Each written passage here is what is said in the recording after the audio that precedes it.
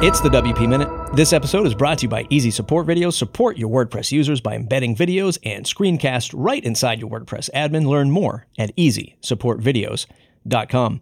You know how it goes. Everything I mention here will be linked up in the newsletter and the blog post. Check out thewpminute.com for the links. In the news, more acquisitions. The big news this week is that Pagely joined GoDaddy. Pagely, a large managed WordPress host owned by the Strebels, joined with GoDaddy to help grow and cover a larger WooCommerce segment of the market.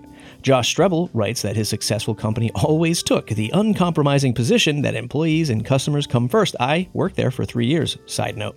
This acquisition will allow GoDaddy to become a little bit more like Pagely, we hope. The annual Pressnomics conference will continue as well, but may look a little different moving forward. Congrats, Sally, Josh, team, and GoDaddy. Liquid Web has acquired Modern Tribe to complement its family of WordPress businesses. Modern Tribe will operate as an independent group and act as an innovation team serving the Liquid Web family of brands. The event calendar, also a Modern Tribe product, was acquired by Liquid Web in 2020. Both teams are excited to be under the same roof again, this time as standalone teams, but co-workers reunited.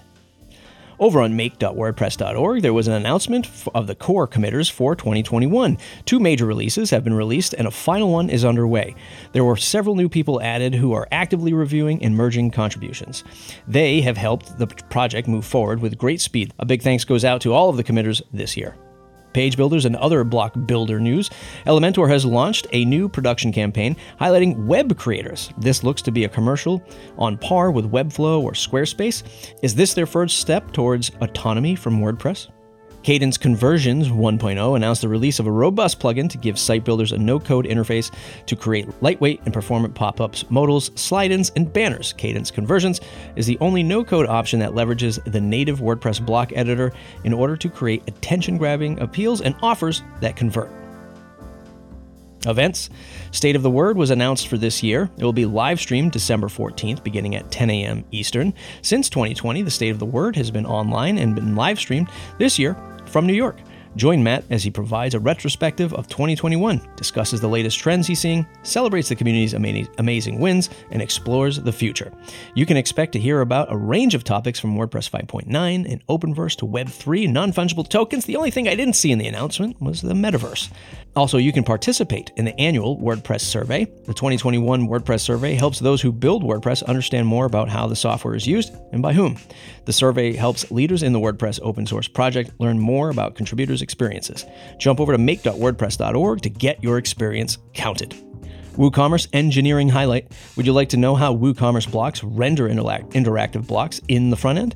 As Gutenberg is starting to experiment with rendering interactive blocks, it's a struggle for that one today. On the front end example, using React, they have shown how this is currently being done. This documented approach is not the only way of doing it, and it will probably evolve once APIs with the same purpose are added upstream to Gutenberg. However, it's a system that proved to be solid and is going to give good results in real-life stores. From our contributors and producers, Jason Ball was recently discussing Gutenberg on the Decode podcast over on WP Engine. Jason shares the challenges of Gutenberg block editor in the WordPress headless environment. Check out the discussion for the current challenges and progress of Gutenberg blocks.